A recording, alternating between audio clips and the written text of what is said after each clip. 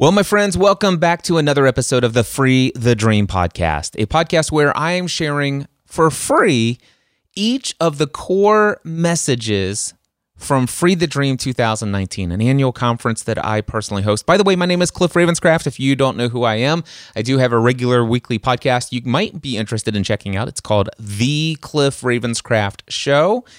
Just look up The Cliff Ravenscraft Show in your favorite podcast directory. And also, if you are interested, you could learn a little bit more about the Free the Dream Conference. Simply head over to freethedreamconference.com. However, believe it or not, this podcast is not here to market that event. Instead, it's here as a resource for members of the Free the Dream community to share the important core message of Free the Dream with the world. The Free the Dream message is the message that I feel that God created me to share. I'm not suggesting that all of the content and the strategies and the techniques and the tools and the insights that I share are things that I have come up with on my own. In fact, most of them are not, if not all of them are not. I picked them up from folks like Tony Robbins, which I became convinced that this is all Tony's material. What am I doing teaching all this stuff? And then I read Psycho-Cybernetics by Dr. Maxwell Maltz and realized that 80% of the stuff I've learned from Tony Robbins, he learned from Dr. Maxwell Maltz. Anyway, none of this insight is new under the sun, but there is a real issue in this world, and that these insights are largely unknown by most people. And they were unknown to me for most of my life until about 4 or 5 years ago, which many of you have recognized a little bit of change in my life, to say the least. And it became clear to me that this is what I was meant to do, to share these messages in a way that people would be able to hear them, understand them, and apply them to their lives. Now, most of the messages that I'm going to be sharing in this particular podcast, and I also, by the way, have launched a brand new podcast called Free the Dream Podcast. Most of the talks that I'm going to be sharing there are my talks, but I have selected a handful of other sessions delivered by some of my invited speakers at Free the Dream 2019, and I'm going to be sharing their messages as well. In the previous episode 622 of the Cliff Ravenscraft Show, I shared with you my opening keynote address to Free the Dream 2019. And the message I'm sharing with you today is not a talk that I gave, but my great friend, Tracy Trost.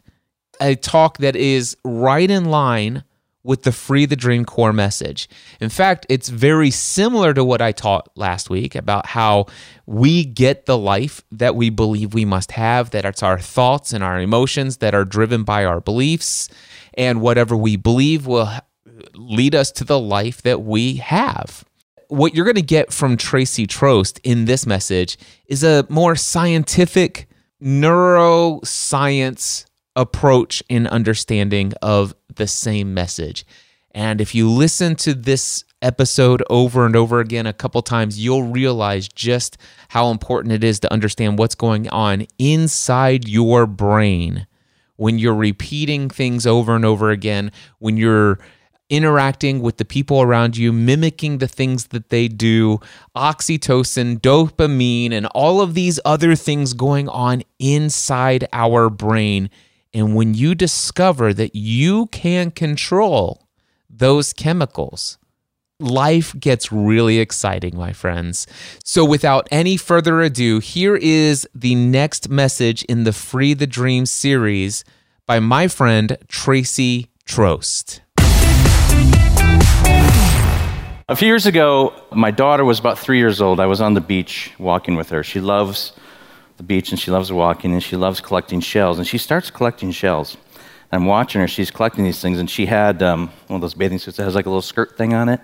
So she's actually like pulling the skirt thing up, and she's stuffing shells into her deal, and it's getting to the point where it's so full it's kind of overflowing.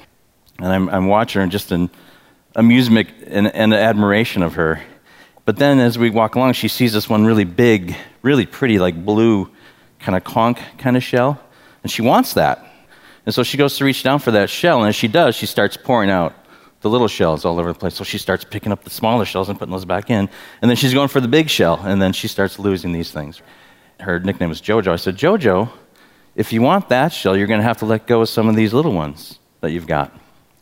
And as I'm saying it, I'm like, wow, that's me, isn't it? Or that's you, or that's us. It's like if I want something in life, sometimes I have to let go of the things that I've collected along the way. So today is my challenge to you, is to be willing to let go of some of the beliefs that you've built your life on that have gotten you to where you are today. And be willing to leave that belief on the shore so that when you get to the thing that you want, you're willing to take on a new belief and see things just a little bit differently. So here's the interesting thing. So everything Cliff said today kind of goes right along with what I'm going to talk about. I'm going to take it from a little bit different angle, though. I'm going to talk about the neuroscience of it. Why do we do the things that we do? There's habits, there's conditioning. It's like Cliff said, you are where you are today because of the beliefs and choices that you've made at this point. If you want to go somewhere else in life, you have to start making new beliefs and making new choices. This is who we are right here. We're like an iceberg. Everybody understands kind of the idea of an iceberg. You see that thing that's up above the water, but we all know that it's what's below the water that makes it float. We are that part above the water. Who we are today has been built by our primal brain. We've been conditioned. We have things that are called mirroring neurons. We have our reticular activating system. We have the chemicals of the brains. We have subconscious conditioning, perception and truth, and then, of course, mindset. I'm going to try and talk about all these things here real quickly today so that you get an understanding of this and basically understand why you do what you do on a regular basis. And then the second half of what I want to talk about is what you can do to change that. Because having information about who you are and what you do doesn't really help you, because that just kind of confirms the issues you have. But I'm going to help you understand that there are ways to and steps to do things to take you to the place you want to be in life. Because quite honestly, if you didn't want to be somewhere in life, you probably wouldn't be here. Am I right? Why do you come to a conference like this? To stay the same? No, you want to change. You're here to learn, to grow, to change your life. So that's why I'm here today, to help you do that. I'm going to share some truths with you today that are going to take you to that next step in your life. And the great thing about this is I've done it. And quite honestly, if I can do it, if Cliff can do it, if any one of these speakers can do it, you can. Probably better than us. We probably have more issues than most of you guys do. So be encouraged by that. Be ready to go. One thing we got to understand is the brain. Most science, especially in public school, we talked about this a little bit this morning, my wife and I, believe that if they can touch the outside, the actions, the rational part of the brain, they can train habits, they can train things. The thing you have to understand is that your primal brain is the brain that makes most of your decisions. Most of the decisions you make without knowing you make them. Your primal brain is where the hippocampus lives, where the septum lives, where the amygdala lives, these areas of the brain. This is where the decision-making process starts happening before you know it starts happening. This is our fight-or-flight situation. This is what keeps us alive. The thing that we have to understand is that we want to mostly stay safe. Decisions are made in this area. The prefrontal cortex acts on the decision that's made, and then a chemical is released to support that decision. Okay, it's like Cliff was saying, you've got belief, you've got emotions, you've got choices, right? And they make you do the things that you do. That's because you've been trained to do this. You've been conditioned to do these things from when you were from 0 to 7 years old. When the chemicals are released in the primal brain, it's always about survival. It's always about staying safe. And here's the interesting thing is like people who, and I don't remember the exact statistic, but it was like 80-something% of women who had grown up in an abusive relationship as a child somehow marry into or enter into more abusive relationships. Why would that be? Because it's safe. Even though it is the thing that destroys their life, even though it's the thing that's bad for them, it's safe. It's what they know. It's what they're familiar with. And we do that all the time. We make decisions many times based, again, subconsciously. We make decisions and choices because we want to stay safe. even though the thing that we're making a decision to do could be the very thing that harms me or hurts me. So if you can understand that when it comes time in your decision-making process and you start to have a reaction or a trigger to something, understand usually you're just trying to stay safe. And you can feel it, anxieties, anxiousness. Let's talk about some of the chemicals that are released. I'm sure you've heard of some of these. Oxytocin is what's called the cuddle hormone. It's the one that's that bond that's built between like a mother and a child. Oxytocin is the most important chemical to understand because it is the one that causes you to take action. Serotonin is that kind of well-being chemical that's released.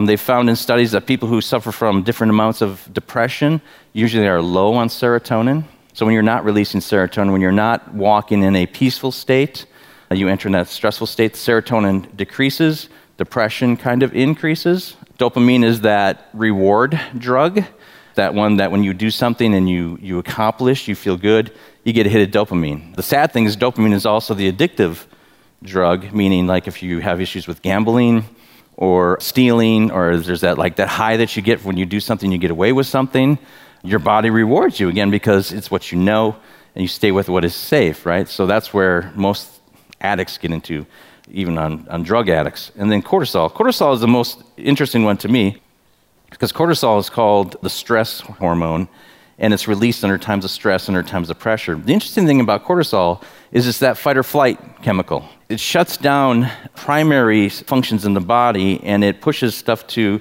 the limbs, like the arms, the legs, and the brain. So like you'll stop creating new cells, your immune system goes down when cortisol is released, but you're ready to fly. Adrenaline goes up when cortisol is released. So it's considered the fight or flight. The issue you run into is it was meant to help carry you away from danger, but it was not meant to be something that you live in. And this is where cancers and tumors and diseases and rashes and anxiety comes from. Because if you're not getting to a place of peace in your life, you're constantly releasing this cortisol into your body, and then you're in that fight or flight mode all the time. People who suffer from anxiety have a lot of cortisol flowing through their system. So I wanted to just give you a brief kind of input into that because these things you have to remember is every time you make a decision or you do something, it builds your belief. And so when you choose to believe something and move on it, your body is going to reward you. First, it's going to fight you. Because if you have an old belief and you're saying, let's talk about like speaking. Okay, if somebody who's never spoke on a stage, and you say, I want to be a speaker, that's scary.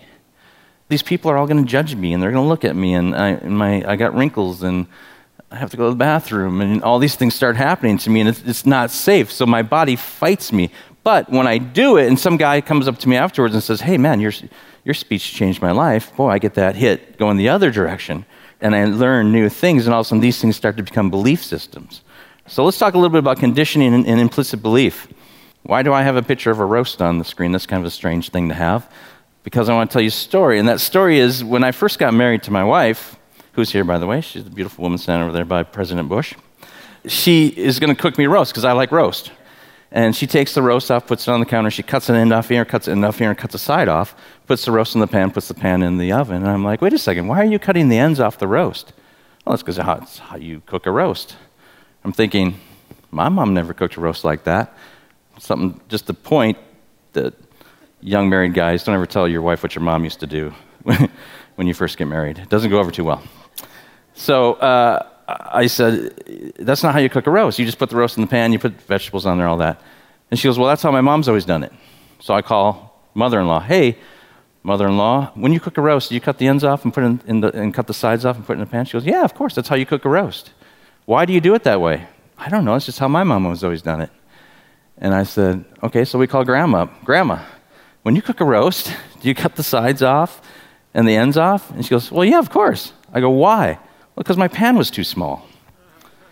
Okay, funny story, but it's true. We do or are what we have seen in our life. The thing we have to remember is most of the things that we've learned and believe we learned by age 7. And the interesting thing about people from age 0 to 7, their brain patterns are in a theta brainwave, the calm, the relaxed brainwave. It's actually the same brainwave pattern that you get into when you're hypnotized. And when you're in that relaxed theta brainwave pattern, you're in the intake, in the suggestive part. And your brain is writing these files on your hard drive in your brain. And these files are things that then you access later on. Cliff touched on some of this same thing. Most of the times, the things that you deal with in life, you deal with the mind of probably a 7-year-old, especially fears, especially things that cause you to repel or get afraid. Does that make sense? So understanding that and knowing that, you have to understand that it's only true if you believe it's true. Who you are, what you do, where you go, all these things, these choices that you make, 95% of them are made in the subconscious mind. And then when that decision is made, your brain releases a chemical. That chemical says, yes, this is true, this is good, and you keep doing it, even if that thing is harmful or dangerous for you. Are you conditioned, or have you been conditioned? Do whatever seems natural when you hear this sound. There you go. Why did you do that? You've been to the ballpark, you've experienced something. I mean, when's the last time you've been to a ball game? When's the last time you've done that? Maybe years. For some you've just recently been there. But that thing came probably from when you were a child, you've been doing that, or heard that. And here you are, you all look like you're in about your late 20s. Here you are in your late 20s, and you hear this noise, and all of a sudden this thing just comes up naturally to you. So that is conditioning. That happens to us every day when we do things. That is how we live our lives. We walk through life, an experience comes, a stimuli comes. We react subconsciously. We say things, we do things, we repel. Even beliefs, even like, no, I would never do that, or no, I can never say that, or no, that can never happen to me. Like all these things that Cliff had listed on his thing. You know, you have to work really hard to make money, or you have to hate my job to make money, or whatever these things are. Things that we've either been told, things that we've heard our parents say. Most of the times we believe about our work what our parents believed about their work, until you renew your mind and change what you're thinking. Does the subconscious mind direct us? Think of the last time you purchased a new car. Once you purchased that car, did you start to see that car everywhere? Yeah. There's a thing in the bottom of your skull here. It's a little knob called the reticular activating system. Your brain, and I can't remember the number, billions and billions of pieces of information come in. Your brain is taking stuff in all the time. Your RAS is built there to basically help you file through what is important to me. What is important to me is what I believe. Like right now, your RAS is working. You're excited about what's going on here. You're identifying things and listening to things, and you're seeing things based on what you believe. Your brain is taking all this information in, but right now, you're not aware of the pants touching your leg. But now you are, because I said it. Your brain can't take all that information in all the time. So it's saying to me what's important. You purchase a car, you start to see that car everywhere because your brain says, oh, Tracy's made this car a part of his life, so this is important now, so I'm going to show it to him everywhere he goes. The same thing is true with beliefs. You have a set of beliefs in your life. If your focus is on something negative, then you'll start to see the negative stuff everywhere. If your belief is more on the positive side, on the good side, you're going to see things that are positive. You're going to see things that reinforce what you believe. So, to retrain your RAS, the great thing about this, because I'm sharing this information with you, because what Cliff has shared, because what you're going to hear throughout the rest of the weekend, your RAS is going to look to reinforce that. And the more you reinforce it, the more the chemicals will be released, the oxytocin and the dopamine will be released to support that. So the important thing, if you can, when you get done with this, and I don't know if you're getting the tapes or the slides, but continually feed this stuff to yourself. Because then you start to build your reticular activating system to say, this is what I want as a part of my life. And then your body, and some people call this the law of attraction. I don't know if it's so much attraction, I would call it more the law of attention. I'm starting to see it because it's what I want to be a part of my life. I've made it a part of my life, and my brain is going to help me confirm that back to me. Does that make sense? There's a lot there. Subconscious conditioning. There's a thing that we have in our body called mirroring neurons. Mirroring neurons are the things that help us learn language, help us learn traits, help us learn just about everything about us. I got a short little video I'll show you about so you get an understanding. The name mirror neuron comes from the fact that they fire both when you do something and when you watch someone doing something, even if you don't move a muscle. Basically, it's as if they mirror the neural activity of the person actually doing the thing. Many neuroscientists now think that they help us learn from other people through observation. Take a 2009 study, for example, which looked at how these parts of the brain are active while people were being taught how to dance. The researchers used a game similar to Dance Dance Revolution and varied whether the participants were taught the steps using symbols on a screen or a human model in addition to the symbols. And they found that parts of the mirror neuron network really tune into human actions. For example, the superior temporal cortex was more active while watching a person demonstrate the dance than the symbolic breakdown of the step. Human mirror neurons aren't exactly the same as the monkey ones, though. Ours seem to care about the actual movement, while theirs are more strongly tied to the movement's meaning. Like, say you grab a water bottle the way you normally would, and then you put it down and grab it with your hand upside down instead, which makes drinking it a lot harder. It's basically the same muscle motion either way, but one serves a meaningful function. But in people, the mirror neuron regions of the frontal lobe activate regardless of whether the action makes sense. All that matters is the actual hand motion. It's possible that this helps explain why humans are so good at learning by imitation. Part of our brain is always paying attention to motions that seem meaningless, just in case we can learn from them. Mirror neurons are something that's built into us. It's something that I believe the Lord has put into our lives to help us train up a child in the way they should go. If you're copying what your parents do. It's something that is so inherent in us that even at 10 minutes old, a baby will mimic something that you do. Now, the issue is, depending on what we were as an infant or who we were as a child growing up to age 7, we are mimicking what we've seen, unless you get to the point where you retrain your brain. We'll talk a little bit about the retraining. The great thing about mirror neurons is they can actually be kind of fun, too.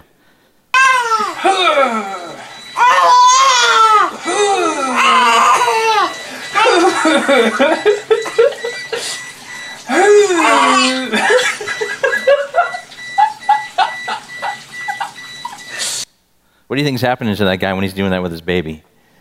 Oxytocin hit, huge. Bonding between the father and the son, and the baby's getting hit at the same time. The baby's being rewarded for action. So the more the baby copies dad, the more reward baby gets, right? We're all the same way. We've all done that. So let's do the math just a little bit, all right?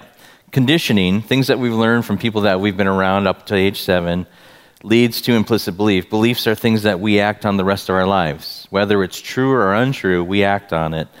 This leads to a chemical response. Our brain, to support what we believe, again, whether true or untrue, will reward us and keep us moving down the same path to keep us safe. We always want to be safe. You add that to a stimulus, and you get subconscious triggering. This is what happens to us in life when we see something or hear something that just doesn't hit us right, or it scares us, or it moves us to a point of I could never do that, or I could never be that, or I can't send that invoice because I didn't earn it. That was a trigger for Cliff. Yet, he could retrain his brain and get past that. This leads to belief being more true than true. I think most of the times we act in life believing things that are really not true, but because we believe them, we make them true. Picture this. I have a room, right? And I put a big spider in that room. Right now, some of you are reacting to that. Some of you are triggering on this. I can put 3 different people in that room, and I can get 3 entirely different reactions. One may be of fear. Spider's scary, get rid of it, it's horrible. Or indifference, big deal, it's a spider, who cares? Or I could get, this would be my son, Wesley. Oh my gosh, look at that cool spider, I'm going to hold it, I'm going to love it, and I'm going to name it Fred, 3 different reactions, same spider. What's the difference? What they believe about the spider. It's the only difference. What you believe about things in life are more true to you than actual truth. The truth is, the spider's harmless. It's a docile, it's called a Goliath, bird-eating spider. It loves to be held, loves to be cuddled. But because somebody believes it's something to be feared, how do they believe it's something to be feared? Maybe when mom saw a spider, freaked out and got a broom and smashed it. Or if somebody's indifferent, maybe dad went, big deal, it's a spider, who cares? Or if my son Wesley grew up with my wife, cool, let's get it, let's look at it, let's study it. What's it from? Oh, it's this kind of spider, It just depends what you've been trained. So understand, every time you have a reaction to something, you got to ask yourself, why do I believe this? Why am I reacting this way? What do I truly believe? What is the truth about this thing? Is this thing supposed to be feared? There are other people doing it. Why are they not afraid of it? You don't have to be afraid of most things you're afraid of, because most times the truth about it is not even close to what you believe about it. Procrastination is a huge part of that. Many times when we put things off that we don't want to do because we have some sort of fear tied to it, when we actually do the thing, it really wasn't that bad. It really wasn't very hard to do. Understanding that we are who we are by the choices and decisions that we've made to this point, based on the beliefs that we have in our lives, based on the conditioning that we've gotten as a child up to about 7 years old, we are who we are today because of that. Now what? What do we do? How do we take all that information, understanding that there is a chemical tie to our choices, to our emotions, that we can retrain ourselves to do something or be somebody different? I've got 6 steps that I can share with you, but I want to give you a couple quotes first. Les Brown says, "We do not get what we want, we get what we are." So if what you're getting in life isn't what you want, maybe you look at changing who you are. We are what we believe we are. This guy, some guy out of Kentucky, belief is nothing more than a thought that you feel and certain is true. Because you believe it is true, it becomes true to you. Whether it's true or not, because you believe it's true, it becomes true. We are what we think. Marcus Aurelius, a man's life is what his thoughts make of it. Ralph Waldo Emerson, a man is what he thinks about all day long. William James, the greatest discovery in my generation is that human beings can alter their lives by altering their attitudes of mind. We need only to act as if the thing in question were real, and it will become infallibly real by growing in such a connection in life that it will become real. If we believe it, it will become real. If you can believe, all things are possible to those who believe, out of the good word. Norman Vincent Peale, the great law briefly stated is that if you think in negative terms, you will get negative results.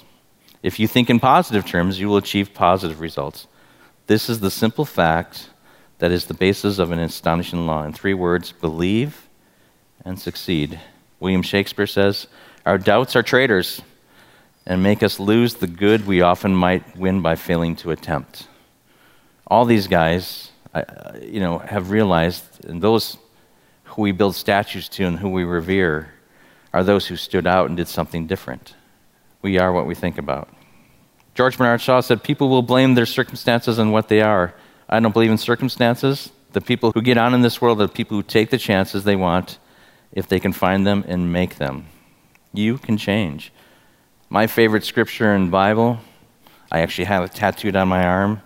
"Do not conform to the patterns of this world, but be transformed by the renewing of your mind. Then you will be able to test and approve what God's will is, his good and pleasing and perfect will." You can change. We all can change, but it starts up here first. It starts with thought, it starts with belief. So how do we do it? Number 1, measure your input. This is important. What are you putting in your mind every day? Are you a YouTuber? Are you watching TV? Are you listening to things? What is it that you put in your mind today? What do you surround yourself with?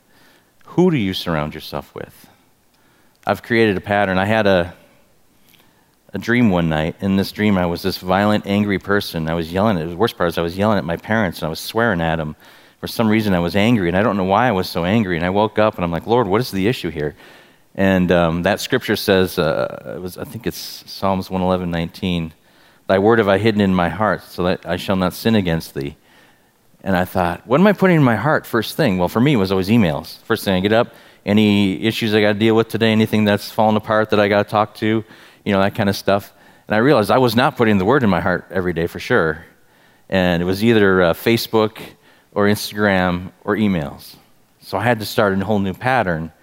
And so now it's first the word, then it's affirmations, then it's meditation, and I don't look at emails until I get to work, which is crazy because I was always addicted to that stuff.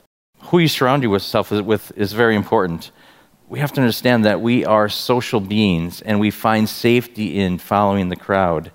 You are the average of the 5 people you spend the most time with. You are greatly influenced, whether you like it or not, by those closest to you. The effect your way of thinking, your self-esteem, and your decision-making. There was an experiment done, a social experiment. I'm going to share it with you here real quick, just a short little video. We set up a hidden camera experiment to see if this woman would stand up at the sound of this tone, simply because everyone else is. You might be thinking you'd never go along with this. Or would you?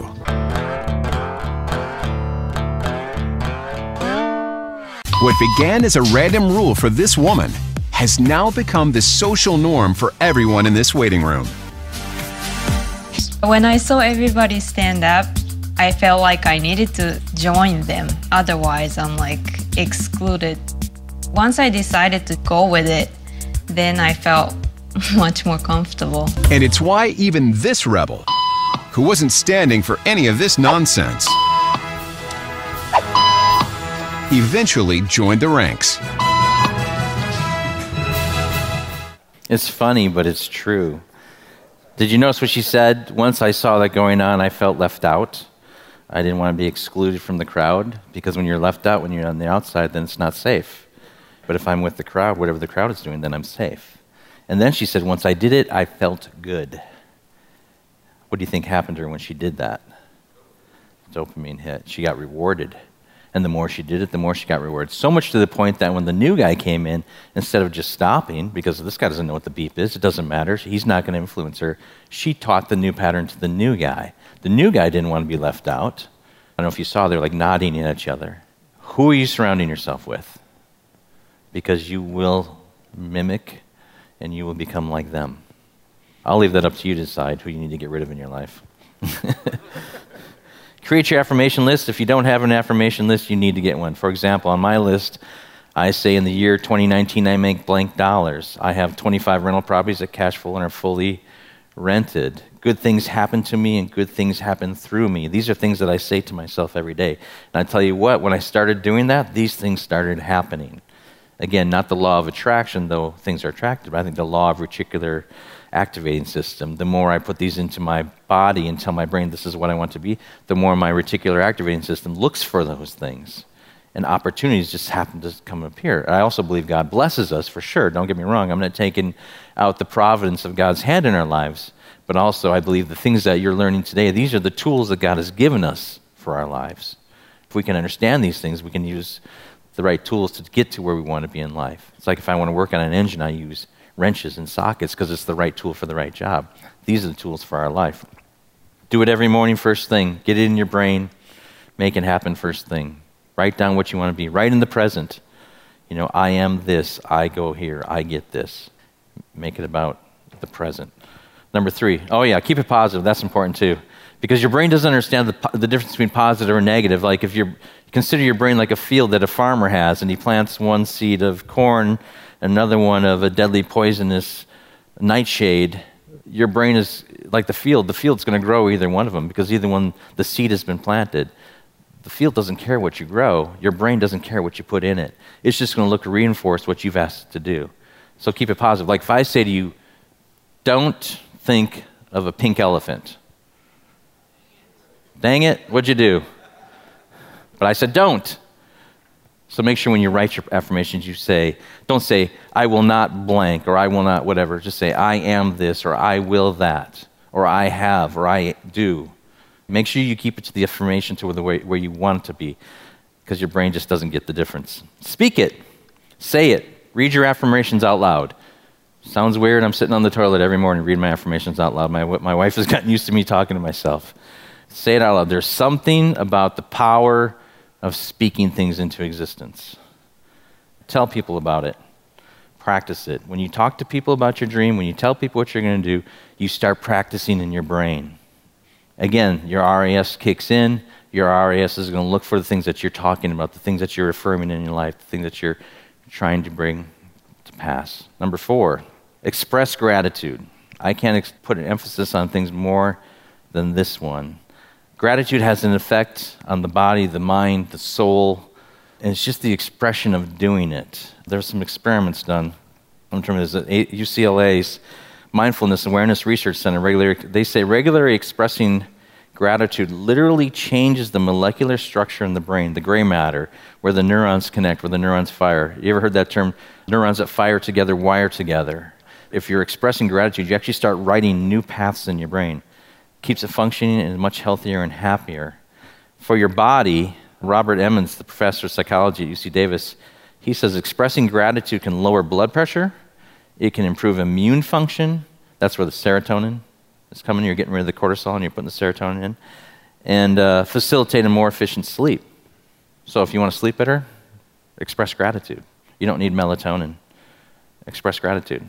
For the mind, a recent study from GGCS-SC shows that the use of the word thank you on a regular basis trains the brain to support the behavior by releasing oxytocin in the blood. If you want oxytocin in your blood, if you want a more peaceful life, if you want to have a motivated life, just saying thank you. Hey, thank you, by the way, for being here. Elizabeth Sandlin, she says, gratitude research is beginning to suggest that expressing feelings of gratitude can have a tremendous positive value in helping people come with daily problems, especially stress. So if you want to release stress in your life, express gratitude. Number 5, see it in your mind, act as if it is true. If there's something that you want in your life. Do you remember Roger Bannister? Do you know who he is? Roger Bannister broke the 4-minute mile. This is back in 1930. 35 or 36, I don't remember exactly. The funny thing is, research back then told runners that if you ran faster than 4 minutes, your heart would explode, you would physically fall apart, you would break bones, your body could not handle it. So belief at that time was stopping runners from hitting that. But Roger Bannister had gotten down to 4 minutes, 3 seconds, 4 minutes, 5 seconds, and he's thinking, there's got to be a way if I can do it. Roger would actually go sit at the track and imagine himself running the race. See himself running the race. See himself. He'd see the clock at 4 minutes. And he did that. And he says, it is the brain, not the heart or lungs, that is the critical organ. Once you stop believing something isn't possible, it becomes possible. When you're willing to believe that the impossible is possible for you, it becomes possible. Possibility is possible to you because you believe it's possible. What's that? Henry Ford said, if you think you can or you think you cannot, you are correct. Belief is what drives us. It's what keeps us going. Belief has taken us to where we are today. You are who you are because you are who you believe you can be right now. And until you are willing to believe something different, you will never be any different. The beautiful thing about that is that means that anything is possible, that all life is open to do whatever you want to do, to be whoever you want to be, if you're willing to believe it. How do you believe it? These 6 steps will train you how to believe things. Repetition is the key. He ran the race in his head hundreds of times before he physically ran the race. Here's one thing I ask myself. This comes back to when I first started getting into movies. I owned a printing company, and I used to print direct mail. Sorry about that, by the way. If you ever got a flyer from Dish Network or DirecTV, it probably came from me. But it wasn't a passion of mine. Telling stories was a passion of mine. I was able to affect the lives of people in my business. I had about 140 employees at the time. And I could train these things that I'm training you today and teach these things. But I wasn't passionate about what I did. And so I started writing. I remember writing my first script in 2008, which was horrible the first time. And I actually wanted to quit after that because it scared me. But what started that and how that came about, I was in one of my book meetings, and the book asked the question, if you could be anybody you wanted to be or do anything you wanted to do and failure wasn't an option, what would you do? You know, and I went around the room once, one girl said I'd be a photographer or I'd be a masseuse and all these things. And then they came to me, Tracy, what would you do? And I said, well, I'd be a director. I'd make movies. And one of the girls in there asked me, so well, why aren't you? And at the time, I said, well, I'm too busy. I've got this work, and I own this company, and all this different stuff. The truth was, I didn't believe I could. It scared me, because that would put me out there, and that means that people could judge my work and judge me as a person. And who am I to think I could write a screenplay and make a movie? But I started asking myself this question.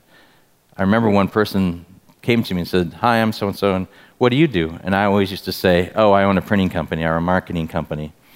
And I remember the first time I said, I'm a director. And even saying those words was scary for me, because that meant I was starting to identify myself as a director. And that meant I was committing myself. That's why it's important to tell people your dream, because you're not only telling them, but you're convincing yourself at the same time. So if you want to say, I don't know what somebody's dream is, but say your dream is to be a speaker, and you're going through life and you're working on different projects. And sometimes we can fill our lives with being busy, and there's a big difference between busy and productive. And this is something I still always have to work on, because you can be busy doing things all day, but never advance your life, never advance your position, never advance to your dream, because you've just been busy. And so as I'm working on things, I'll say, is that something the speaker would do? And if the answer isn't yes, then I'm not going to do it. Because the speaker, if I'm a speaker, or say it's a job that you want to do, I don't know what somebody's jobs are, say it's a filmmaker or whatever, is that something that a filmmaker would do? Ask yourself that question. It's important because it helps you keep your brain on the same path. Because again, you can fill your life with busyness and doing things that don't take you along the path that you want to go. Number 6, focus on daily steps. This is an important thing because many times the goal is so far out there. I equate this to when I started running again just for health reasons. And I remember I had to run 3 miles, and I'm looking down, okay, 3 miles down the road is that barn way down there. And if I'm running looking up at it, it just never seems to get closer to me. The more I run, it's like, I'm never going to make it. It's just too far away. My legs hurt now, and oh my gosh, I can't do this anymore.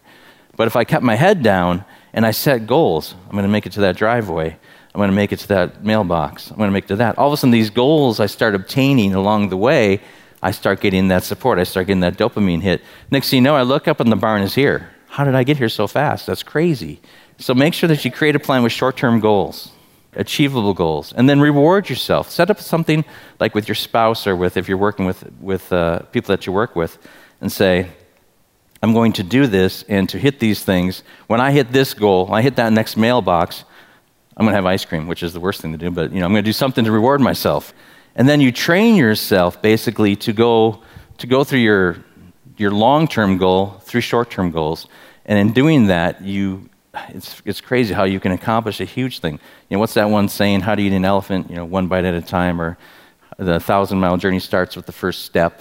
Make sure that life is small steps. And if you keep your focus on the small steps to lead you to your big step, you'll make that. Measure daily steps versus the whole journey.